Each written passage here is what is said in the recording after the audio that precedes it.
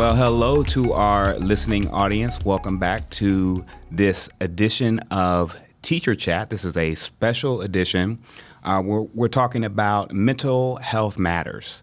And so I'm without my co-host today, and she promises me she's soon to return. So everyone out there say hello to Tyler, and she'll be back with us the next time. But I have some awesome guests with us today.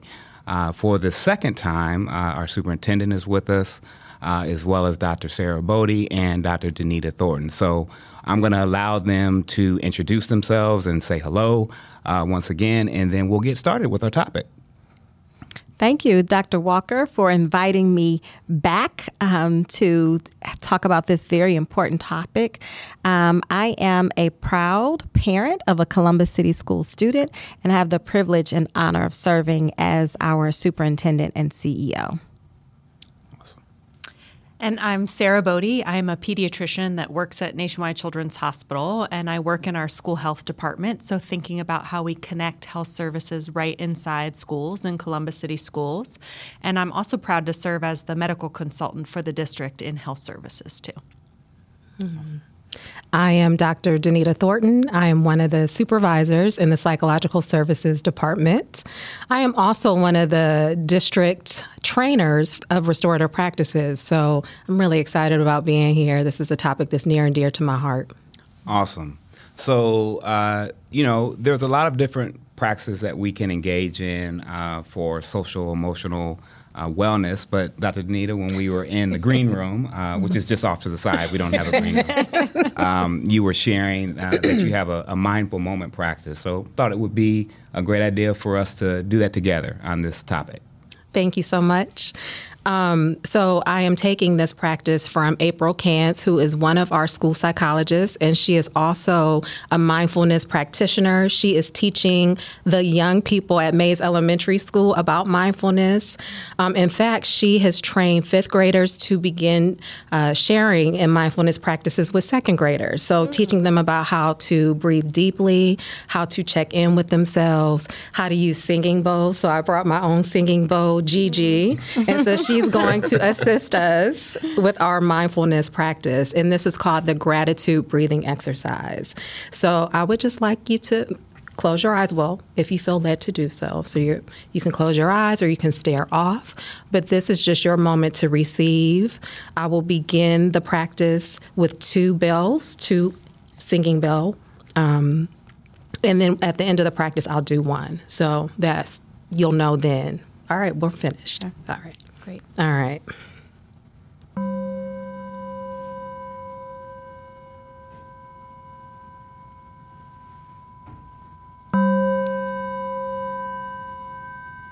I'd just like to invite you to sit comfortably and close your eyes. Take a nice deep breath in. Exhale slowly. Listen to your body. Visualize something you're grateful for. Let that image form in your mind. Feel why it's important to you. Let that warmth spread through you. With each breath, let gratitude grow. Feel it in your heart. Silently say, "Thank you." Let the words resonate. We're going to repeat this one more time, each time thinking about something or someone for which you are grateful for.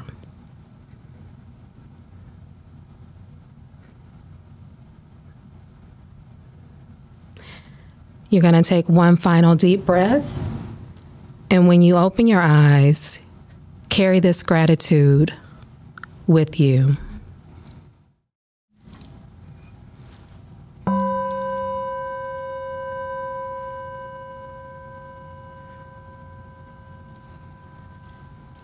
Welcome back. Thank you. Thank you so much, Dr. Danita. I think I was ready to begin before we even started. As soon as you said close your eyes, like, no problem. Say less. Yeah, I wonder what would happen if we replaced our school bells with the singing bowl, right? Yes. Yeah. But certainly appreciate that opportunity just to slow down. And as we start to discuss our topic today around mental health, a lot of things that are resonating with me that I've been thinking about, certainly more than we could fill several podcasts with all of the different topics. But I think I wanted to start with you, Dr. Chapman, and then Dr. Danita and Dr. Sara Bode, giving you an opportunity as well to talk to us about, like, what do you see as being the biggest concerns with our teachers in the classroom as it relates to wellness. Certainly we're a year, I guess, out of the pandemic, right? There's still some after effects. And this podcast is called Teacher Chat for a reason. It's around centering teacher voice and the teacher experience. And certainly, Dr. Chapman, both you and I have been teachers. I don't think you've been a teacher, but certainly teacher adjacent. And Dr. Bode working in our system where the majority of our employees are teachers. So I'm just curious to see sort of what your line of sight is on the most relevant or the most significant concern that you have around wellness for our teaching staff. Thank you, Dr. Walker. I certainly think that I'm glad that you called out that we are still recovering from the pandemic. We as adults, we as educators, our students, our community. Even when I think back to, some of those long hours, those long days that we spent for months on end working on revamping the student experience during the pandemic, it's kind of like I have PTSD when I think about it, right? Because it was really, really challenging times that we were leading in. And when I think about the challenges that our teachers face right now as they're dealing with wellness, certainly I'm mindful of the burden that they carry as it relates to dealing with the increase in mental health needs and challenges of our students, and how that weighs heavy on their hearts, how that weighs heavy on how they show up as educators, because we know that post-pandemic, our students are having higher rates, our cases of, depression, anxiety, feelings of isolation, just making sure that our students have that sense of belonging so they feel connected to their peers. There are mental health challenges that they're experiencing that's preventing them from making those natural connections that our students were able to make pre-pandemic. And so I imagine that our educators are feeling the weight of that burden. They are thinking about, what else they could do differently and how they could be of greater support to our students who are tremendously challenged right now post-pandemic with dealing with mental health challenges. And that's even more prevalent for our middle school and high school students, right? So when I think about our secondary educators and I think about the results of the most recent CDC report, where they named that our teenagers, middle school and high school, have they have higher rates of, suicide, anxiety, depression, isolation, and it weighs on us. It weighs on us all as parents, as teachers, as educators, as service providers. We want to be able to support our students so that they can be their best selves. But clearly, there are non-academic factors that are posing a significant challenge for us to even be able to provide them with meet their academic needs. And so we have to attend to it. We can't ignore it. We can't sweep it under the rug. We have to think about how we provide them with a safe space to unpack what I call is usually what they bring to school in their invisible backpack, which is the trauma, the experiences, the feelings that they have. We have to unpack that backpack in order for us to be able to truly serve them academically, to begin meeting their needs. It's not a question of whether or not we should. It's a question of how we do that work together and collaboratively so that we can really meet the needs of our students. So I would say that our educators, again, across the district, pre-K through 12, but more so our secondary educators are experiencing the impact of dealing with higher rates of, anxiety, depression, mental health challenges of our teenagers. And then we also know and I'm sure parents experience this as well, but we also know that social media looks a lot different than it used to, and it's playing a significant impact and role in how our students interact, how they respond to conflict, and just their ability and attention to focus, which impacts their mental health. And so the U.S. Surgeon General issued a report and called, the impact of social media is one of the pressing and glaring issues of our time right now, because our students are engaged so much more now on social media, in some ways in very unhealthy practices. It impacts their sleep patterns, right? It takes away from them being able to sleep well at night. It impacts their ability to attend to any task, their ability to focus. It impacts their ability to regulate their emotions and their feelings. So there may be a small interaction that they have with a peer, but they overreact and respond to that in such a negative way because of the impact that social media is playing on their emotions, the way that the brain functions. And so these are all some of the challenges that I think we are collectively experiencing globally. Yeah. As parents, as teachers, as community members, as service providers. There isn't a room that I go into when we're talking about the needs of our students that we don't talk about the impact of social media and the impact of mental health challenges on our students and our families, truly, because it impacts us all. And so I would say that those are probably some of the top challenges, common experiences that our educators are facing today that is top of mind for us. Yeah, I'm so glad that you mentioned social media. A friend of mine shared a book with me. I can't remember the author's name, but it's called Generation Z. And one of the main premises in the book is it talks about not only does technology do things for us, it also does things to us. Yes. And our kids who, that we're servicing now, most of them were born between 95 and 2010-ish, some younger. But that particular generation that's the iPhone generation. And just when you think about it, like our experiences as compared to our parents was much more similar than our kids' experiences as compared to ours when it comes to technology. Because it's just such a game changer how students interact. Appreciate that, Doc. So thinking about, Sara, from your perspective, mental health provider, you've been working with our system. What do you see as some of the concerns that resonate with you?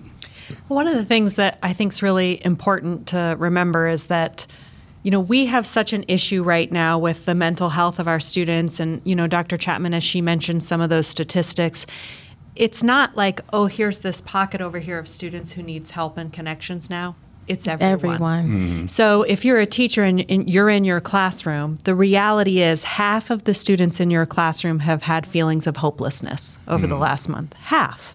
And a significant percent even, more serious symptoms, right? Like thoughts of self-harm or other things. So I think, and the other half of those students are friends with those students and are dealing with it with a family member or a friend. So this is now affecting everyone. So I think the thing to think about then is rather than just individualized, right? Like, trying to suss out and understand, it's like, what can we do to have a culture and climate where everyone's leaning in and we're all helping together to help promote the mental health of all of our students.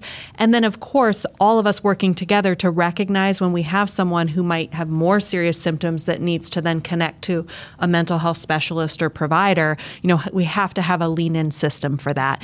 And I think kids are actually better at this than we are, but no stigma around that, right? Like we're all in this together. So you're setting up a support network in the schools that has all of those layers just readily available for students, right? So we always say, I'm a pediatrician. I'm not a mental health provider per se, but I am, right? Because when kids are coming in, even just for their shots or a sick visit or whatever, one of the things we do is assess their mental health every single time they walk through the door. Well, why do we do that? Because we know that a significant percent of them are struggling and have that invisible backpack, and we're trying to unpack it just like the teacher is, right? And so we take that on too. And I think, again, like everyone that's interacting in our school climate. And for teachers, it's check-ins for each other too, right? Because the adults are having those same issues or having family members. So I think it's trying to set up a system that really has structured supports, absolutely, but also a culture and climate that's saying we care about this, we're going to recognize it, and we're all going to help each other lean in as part of the solution. Because, I mean, it is hard for teachers. They have a lot, and that's a secondary thing. They're also trying to meet these academic needs of their students too. And like you said, they may not be able to do that effectively if, their classroom setting isn't one that will support the mental health of those students. So we've got to give them the resources and make it easy and for everyone. So I love that you mentioned systems, right? And we have Dr. Danita here, who is a school psychologist trained, but she's also trained in restorative practices. And so we have a Office of Whole Child. So we will have a part 2 to this where we invite some of our practitioners from that office. But I'm curious about your perspective, dealing with mental health, and not only from students but teachers, but also sort of from a systemic standpoint in terms of restorative practices. What are some things that we can do that sort of attend to this in an integrated way across our system? Yeah. This is great conversation. Even thinking about how do we create safer spaces for us to begin to have these conversations, to normalize the fact that if you're not doing okay, it's okay, that you don't need to shoulder this by yourself. You don't need to exist in isolation. And so one of the things that I really respect about restorative practices in the work is that it allows us, it gives us language, common language. It also helps us to think about, because restorative practices is the science of relationships and community. It's not just the relationship with others, it's the relationship that you have with yourself. And so checking in with yourself on a regular basis, knowing and being able to identify when you are not okay, and then thinking about, all right, what is it that I need in order to move forward? And so that piece of it, if nothing else, for us to just gain, again, that awareness step as a step one. The other piece of this, too, is looking at how we show up in our communities. So when you think about the number of people who are feeling stressed or pressure, especially in our schools, and we continue to exist in that manner without paying attention to what is really going on and being honest about it, not just brushing it under the rug or saying, oh, it's that person or that situation or that administrator or that policy, but really holding ourselves accountable when we know we could do better is another aspect to this. I love social discipline window. So social discipline window as part of restorative practices is really looking at how individuals who are in positions of authority or who have influence, because we all have influence. I don't care what your position is. We all have the potential to impact others in ways that are harmful in some instances, unfortunately, or helpful or healthy. And so what does the walk to with look like? And with meaning that you are providing a high level of support and encouragement to others while also holding high expectations and setting those firm boundaries and being clear about that. And so I think as leaders, no matter what your role is, teachers, parents as well, how am I operating in that with space with others so that individuals know that, yes, I have a partner here. I have someone who I can collaborate with in order to move this thing forward. So there are many layers, but I think step one is just to gain some level of awareness about where you're operating. Yeah, what I what I heard there was sort of like mindset. Yes. This like sort of just foundation setting as it relates to like how are we going to behave and engage and work with each other differently. Yeah. Sarah, you had something you want to add? I think it's really important too, like when we see kids, for example, in the healthcare setting, middle school, high school age, that maybe they endorse some symptoms of depression when they come to see us. What we know from research and studies is that just the idea of answering a form, acknowledging it. So now we're all on the same page together, like they've shared with someone that I'm feeling this way, right? That's step one. And then they have this person there that I'm with you, validating that, and then talking about even some basic practices of how they can, do some mindfulness, some other things. A really large majority of those students will be much improved 6 weeks later, just because they found someone to engage with. They were able to share and get that load off and really think about for themselves, like, what can I do to kind of have this connection with this person that's willing and with me to get better. Now, that doesn't take a healthcare professional to do that. That's all of us. So from a teacher standpoint, sometimes you feel overwhelmed, right? Like, well, what am I going to do about all these issues? I mean, I refer out, but just to acknowledge, like, even the fact that you might be checking in with that student and they know you care and you're acknowledging that you recognize and feel that they're having some of those symptoms or a little more withdrawn, that might be enough to really change their trajectory. And so feeling empowered that sometimes that can be just as impactful as connecting them to, specialty services. So I just think that with them is really important, and knowing how much influence we all have. I mean, I think that's really great. Yes. Yeah, I think that check-in piece is critical, right? I was just talking with a kindergarten teacher, and he was saying that he checks in with his kids every day. And I'm trying to imagine what a check-in with 26 kindergarten. But okay. But I think it's so valuable, right? Because he's one that I've seen in the classroom. I mean, an exemplary teacher. And I think that fosters sort of that bedrock of his kids knowing that he cares about them. Goes a long way for what they want to do for him, right? And their level of effort.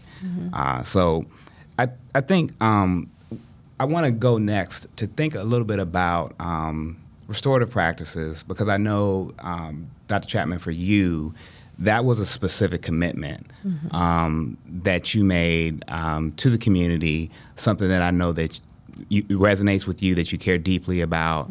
Why was that something for you that was so important, and how does that connect in your mind to this whole idea of mental health matters and wellness as it relates to not only staff, but also students? I mean, all of our school community. Yes. So as Dr. Danita so eloquently said, this work starts at the top.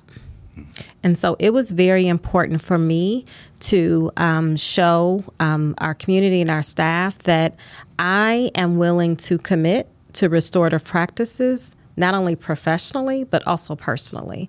And so that means I carve out the time in my schedule to engage fully and deeply in the training, and make sure that the rest of my team carves out the time in their schedule to engage fully and deeply with in the training.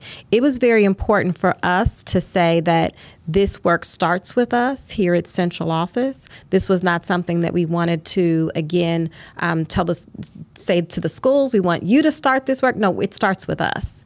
And so we have prioritized this work because I know that restorative practices is not a strategy just for our students. It's also a strategy for the adults.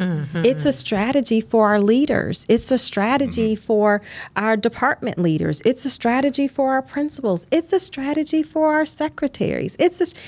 Everyone is included in restorative practices. And when we say that we truly intend to be a district of restorative practice practitioners, that means everyone. So everyone is inclusive in the all. And so we want to make sure that everyone has the resources, the common language, the strategies in their backpack, the tools in their toolbox to really be able to engage in meaningful, intentional ways to build relationships, to build community with themselves and with each other. And so we really, I feel like that in and of itself is a game changer. That will significantly shift the culture in our organization, in our offices, in our classrooms. And eventually, it'll shift the culture in our community because we are sending the signal that this work is important and these are new strategies and new ways of interacting with us. It's a new way of being. It's a new way of doing, a new way of leading, right? And so I have been very intentional about, again, carving out the time, making the resources available so that all of our staff as well as students have the opportunity to embrace this new way of being. Certainly, we have also invested in a pilot where we have student-led restorative practices teams, which brings me the most joy to see our students leading this work with such intentionality. I mean, they are amazing. When the students say, okay, circle up, we're going to handle this. Yes. Right? It's just so empowering. You can see their wheels are spinning. We had students come to one of our board meetings last semester, I believe, and they helped the board members facilitate a restorative circle. We were in tears. We were in tears. It is. That invisible backpack was full. Yes. It was overflowing. Yes. And I almost went there when Dr. Danita said, you know we stress. And I was thinking, is she talking about me? Who are we talking about? Okay. Don't start crying now. You can do this. It's a safe space. Yes. Stay on topic. Yes. So for all of those reasons, we as a district are committed to investing in restorative practices and really making the time and space for our staff, our administrators, our teachers, our students, and even our families to be a part of this important work. And I certainly believe that while this is our strategy, this is work that truly changes you as an individual, as a participant, because not only am I using restorative practices as a leader, I'm also using restorative practices at home as a mom or as a daughter. You know, when I have conversations with the family, guess what? This is a restorative circle. They don't know it. They don't know that. I don't use that terminology. But at the end of the day, these are strategies that are helping me cope with life. These are strategies that are helping me navigate the many myriad of conversations, decisions, conflicts that I encounter throughout the course of life. You know, that's a hat that I can't take off. I'm human no matter how I show up. And there's going to be conflict. There's going to be bigger decisions that you have to make. And so these are strategies that really help process the emotions, process the feelings, process the harm at times that, may have occurred. And so it's really, really helpful. I feel more confident and more competent in my role, as well as a parent or a family member, when I can rely on tools and resources that can help me navigate those experiences. That's awesome. Yeah. And I'd be remiss if I didn't give a shout out to Dr. Liz McNally, who's leading the work. Yes. And certainly is building some capacity throughout our district. So thank you, Dr. Liz. We are thinking about you as we're talking about the work today. Absolutely. And I would also like to acknowledge the support and commitment from our Board of Education. Our board prioritized this work when we set the guardrails for Columbus City Schools, and they named restorative practices as a key priority and strategy that they wanted to make sure that we prioritize. And so certainly we have been able to accelerate that work now. The guardrail, the expectation was there, but we've been able to move that work further and faster along now with new leadership and a new and renewed commitment about really it's all hands on deck approach. And so I'm just very grateful for the alignment there between the board and the administration, and we'll continue to make sure that we prioritize this work. Absolutely. So, Doc, you mentioned that, not only you, but your team was trained. So I went to the 2-day restorative practice training, and I learned that, because in my head, right, and probably for some of the listeners too, because we hear about restorative practices, but then you often, at least for me, think about, okay, what are the other things I know that are similar to this if it's a newer concept? So restorative justice. And so that sort of puts you in a space, or put me in a space where I was thinking, like, it's more about a response to harm, right? Which it is. But what I learned was that it's also proactive. It's not just sort of reactive. Very much so. It's sort of preventative. And so this idea of, circles and dialogue and making sure that we're sort of level setting with the folks that we're getting ready to work with or be with in a space is not just something that restores harm, although it does, but it also builds those healthy relationships so that we can move forward more effectively. So I wondered, I know you've been, you've got the deep training, right? I'm sort of just, I'm in first grade, you in 10th grade, right? right. So I'm in elementary school and restorative practices, you in high school. Listen, I've been doing this since 2017, 2018 when the district initially rolled out restorative practices, but buildings were able to decide if they were interested in restorative practices or trauma-informed. And so I want to thank you all, really, the intentionality around this work, because back then we had maybe 90 minutes to present elements of restorative practices. We did not have the commitment of 2 full days of training. And so that has made all of the difference in the world. I think the last training that I did prior to this rollout, I had what was supposed to be 90 minutes turned into 60 minutes. And then tech issues. So we literally just talked about the continuum, which you mentioned, Dr. Walker. So on the proactive side, which we typically want to spend about 80% of our time, that proactive side of building those relationships. So thinking about circles, that's one tool that most people utilize in order to build a sense of community, because you can do a lot with a circle. You can introduce concepts. You can have your check-in questions. You can check out. It's very easy. You can do it within 10 minutes. You don't need any other resources but yourself. You just need to show up with a question, talking piece, and then let the conversation evolve the way that it needs to. The other side of this, which restorative conferencing, restorative justice falls on that other end of the continuum, which is about 20% or so of the time. But the intention is that if you have spent 80% of your time building community relationships, then when it's time to have those difficult conversations, you have that relationship established so that it's not coming from someone who you don't trust. You talk about culture and climate. That's a key piece of it, is making sure that you're holding people accountable, but you're also doing so in a way that's compassionate, that you're not shaming them in some way, because we think about the stigmatizing nature of shame. When we talk about harm and we are suspending individuals and we're not having a conversation surrounding, one, what happened, how those who were impacted, how they felt about the situation, and really allowing all parties to bring their voice into the space, we're causing more harm. And so through a restorative practices lens, we are looking at how can we reintegrate that person into the space. You're still a part of our community. We don't appreciate or we don't like what you may have engaged in terms of behavior, but you're still a part of our community, and what do we need to repair the harm?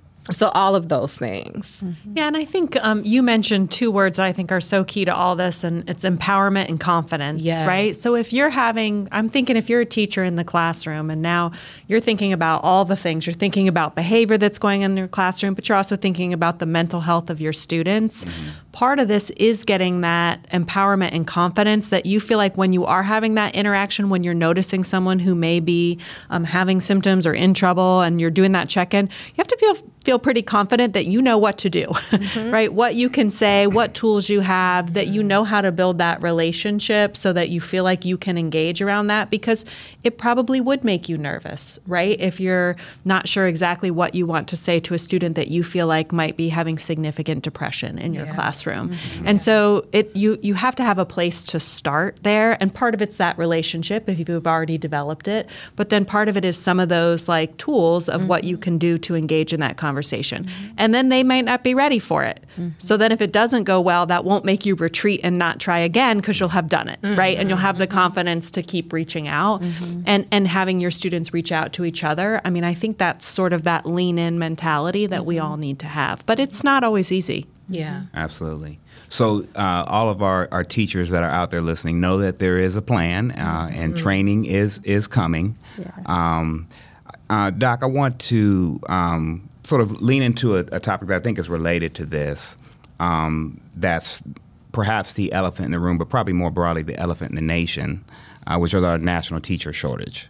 And I wonder if in your mind, you see a connection between wellness, mental health, and that shortage, or maybe not. But I just was curious what your line of sight might be on something like that.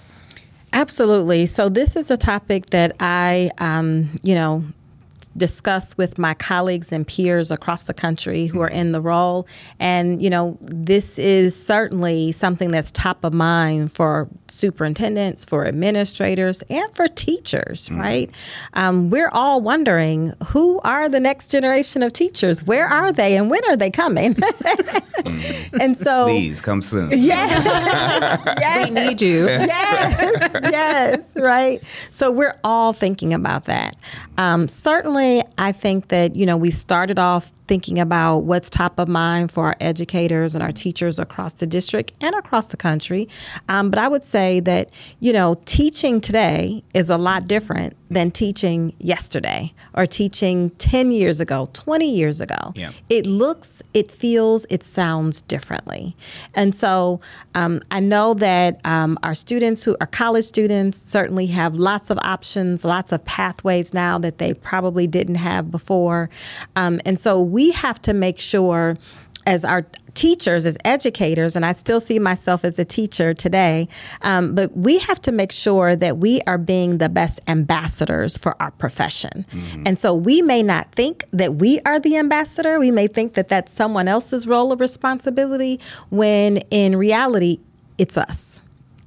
Every teacher, every educator that's in the seat, it is all our responsibility to be serving as an ambassador, to recruit and to retain educators. As we talk about mental health and mental wellness and the wellness of our staff, that's a retention strategy, right? I can go another day because I know I have colleagues and team members who are supporting me on this journey and are willing to invest in my wellness and my well-being. And then you're going to pass that on. You're going to say, no, come work here. Come be my colleague. Come teach third grade with me, because these are all of the resources that we have to support you on the job. And so I think that this conversation certainly overlaps. It's all interconnected, interrelated. We have to make sure that we're really investing in our staff, investing in our teachers so that they have the tools and resources to deal with today's student, because today's student is different from, yesterday's student. But we also need to make sure that we have the necessary resources to support our educators so that they can show up as their best selves and they can be those ambassadors. If they love their job, they love what they're doing, that joy will emanate from them, and they will be so excited about the work that they're leading, they will run and tell everyone. You know how good news travels fast, right? And so... Public education evangelism. Yes. And you can be a teacher, and you can be a teacher, right? And so I think that's the type of energy and support that we need so that everyone sees themselves as an ambassador. I know when I started in the district, we had a few retired educators who were part-time recruiters, right? Well, that was before the national teacher shortage, right? So we have not shifted our model yet to think about, well, who's doing the recruiting? We all need to be doing the recruiting, given the national teacher shortage and how desperate we are for talented educators who are committed to serving our students. And so we we all need to lean in. Again, another topic that's like all hands on deck. Mm-hmm. How can we all do our part to support and really show the world and our community how this is really a work that is worthy of making a commitment to? Yeah, I often reflect on sort of my own experience, right, and then talking to prospective, teachers, folks that are in college or thinking about teaching, and it's such a critical role. But you're right. I mean, it's changed dramatically. Mm-hmm. Since I started in 1999. And I think about, what the challenges were then, what the opportunities were then, and how it looks different. It just looks different today. And so I think the more that we can be intentional, to your point, and, that was a softball because I know that you think about these things all the time. That's one of the topics that keeps me up at night. Yeah. Okay. All right. So, yeah, I mean, and it's keeping not just you, but probably every superintendent, or at least urban superintendents across the nation, I'm sure. Yeah. So yeah, I'm curious. Any thoughts on that from your perspective? Yeah, we so I created a mentor program for our new school psychologists. It's been in existence. This is the 9th year. And I noticed after the pandemic, as we were transitioning back in, that I had to start creating time for our new people to just be. And what I mean by that is just to show up. You don't need to do anything, just receive. Mm-hmm. They were coming with such heaviness, emotionally, mentally, trying to navigate being in some instances, this was the first real employment that they had coming out of graduate school, the size of our district, navigating the various aspects, having multiple building assignments and balancing that. And so as part of the mentor meetings, we start with a check-in. So we do a temperature check. If you had to describe yourself as weather, what would you say? And so even that question would prompt such conversations surrounding what was going on in their worlds. Mm-hmm. We still had topics that we needed to get to related to compliance and special education, and making sure that they understood just the weight of ensuring that their evaluations were comprehensive and they were meeting the academic, social, and emotional needs of students. However, we couldn't get to any of that stuff until we created the space for them just to vent. Mm-hmm. Not only vent, but to release what was going on in their inner worlds. Mm-hmm. That we like to think they're separate or that we're able to turn it off and turn it on, but we can't. We can't. And until we look at even how our meetings are structured, are we building in time during our meeting schedules just to have a check-in? Mm-hmm. The agendas are fine. The to-do lists are fine. But we have to be very clear and very intentional about what it is we do to just say to our people, I see you, I care about you, and it's okay for you to share whatever is on your mind. There's no judgment, and to do so in a compassionate manner, consistently. Mm-hmm. Yeah, I think, that's going to be so critical for us. No pressure, Liz, as we move forward, right? It's really thinking about what and it's all of our work. I mean, yeah. I'm joking. Seriously, it's all of our work. But thinking about like how do we sort of integrate and create systems and a cadence where this just becomes a natural part of the work that we do, and it's not something that sits outside of it. And so I think that's an opportunity that we're up for. Yeah. Yes. And so we're getting ready to bring the plane in for a landing here. So as we close, I have a question for you. That it's a personal question around how do you de-stress, right? I mean, you have Gigi, so that's you're cheating a little bit. So we've been exposed to your tactic already. But I'm sure there's other things as well. But what do you whether you might go home or this might be something that you do daily, weekly, monthly, yearly. But just curious what that is for us. Oh, there are a number of things. However, I love to travel. And I love to experience just different cultures and different people and engage in authentic conversations. I want to know the story behind the story. And so I make sure that even if it's a road trip, I am experiencing something new, because that helps my creative self dance a little bit. It helps me to grow. So I'm always looking at how can I grow forward no matter what life is throwing at me.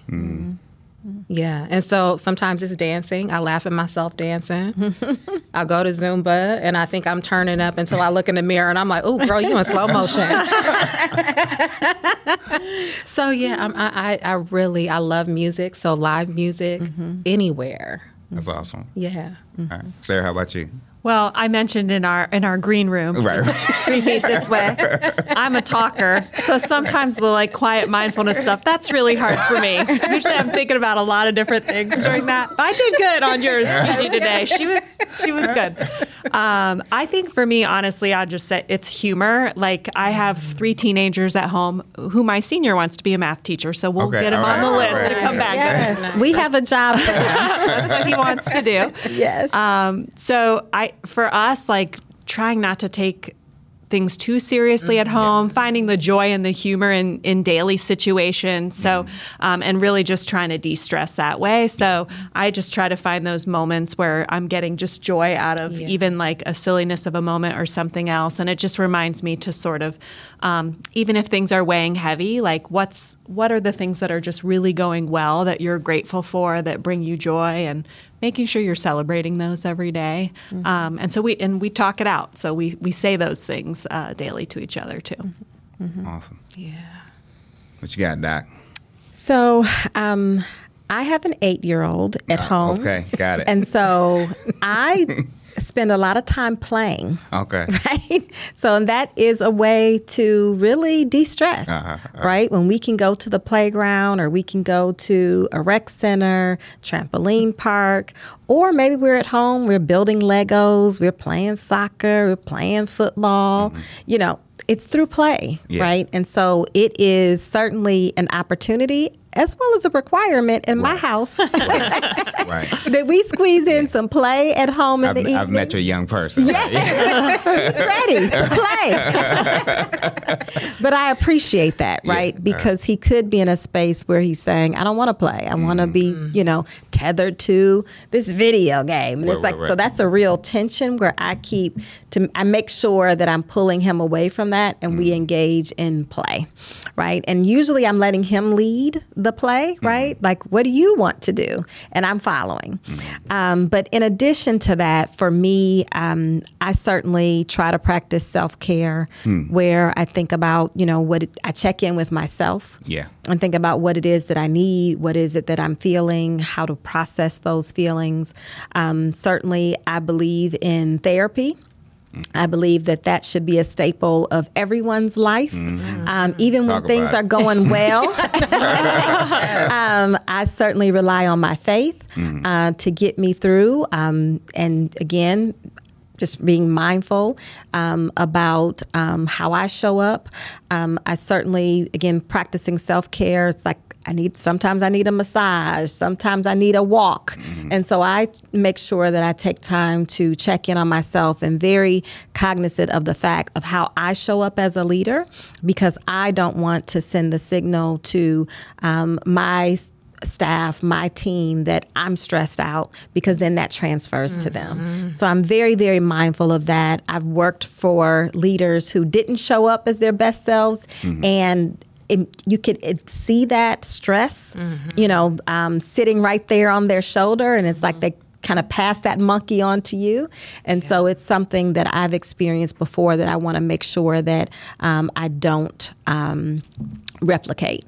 So I think that self-care, really focusing on how you're showing up and checking in with yourself regularly. And, to all of our task-oriented people, yes, you can schedule a check-in meeting with yourself. Put it on the calendar. Maybe it's how you start your day. Maybe it's how you end your day. But how are you feeling? What are you thinking? What do you need more of? What do you need less of? You could put it in a journal. You could put it on a note in your phone. You could text someone, have an accountability partner, but it's important to check in with yourselves, and especially for those of us that are in the service work. We are serving others. Mm-hmm. We have to make sure that we take time to fill our cup in order for us to continue to pour into others. Mm-hmm. So very important, and certainly a tip that educators, teachers, administrators, staff, parents, you need to check in with yourself. Love it. I understand. But certainly just a way to kind of regulate and make sure, because, every day is not the same. Your stress levels will vary throughout the course of a day, throughout the course of a week. And so you just kind of have to be mindful. Self-awareness is one of the strategies about social emotional learning that we try to teach others. But that check-in with yourself is a way for you to regulate how you are feeling and your emotions, so you can know how you're showing up, not only for yourself, but for others, your teammates, your family. And we need everyone, certainly if you're serving in CCS, to be your best self. So let's start with that check-in. I love it. So check in with yourself, note to self, right? I think for me, like you, Doc, faith is a critical component. Puzzles, every now and then, periodically, we'll get into some puzzles. That's sort of not like Legos. Although I thought about Legos. It's like a puzzle. Yeah, it is a 3D puzzle. Yeah, very much like a puzzle. So I don't have an 8-year-old right now, so there's no. It's not. It's right, Dr. Walker. I'm sensing it's not mandatory. That's I right. can help you out with that. I see if you it. need a Lego project I see that you want to try. But so, hey, listen, I have thoroughly enjoyed this time with each of you. This won't be our last time talking about the topic. Certainly, we all are striving, and Doc, I know it's an aspiration for us to be well as an organization. Change is hard, right? Living things change, and changing things grow. And when we're through living and when we're through changing, we're through. But change can be a challenge, right, as well. But it's also an opportunity. And I think it's one that we're up for. So we will continue the work and continue the dialogue. Until next time, to all of our listeners out there, I'm Todd Walker, and here with our guest. Have a great one. Goodbye.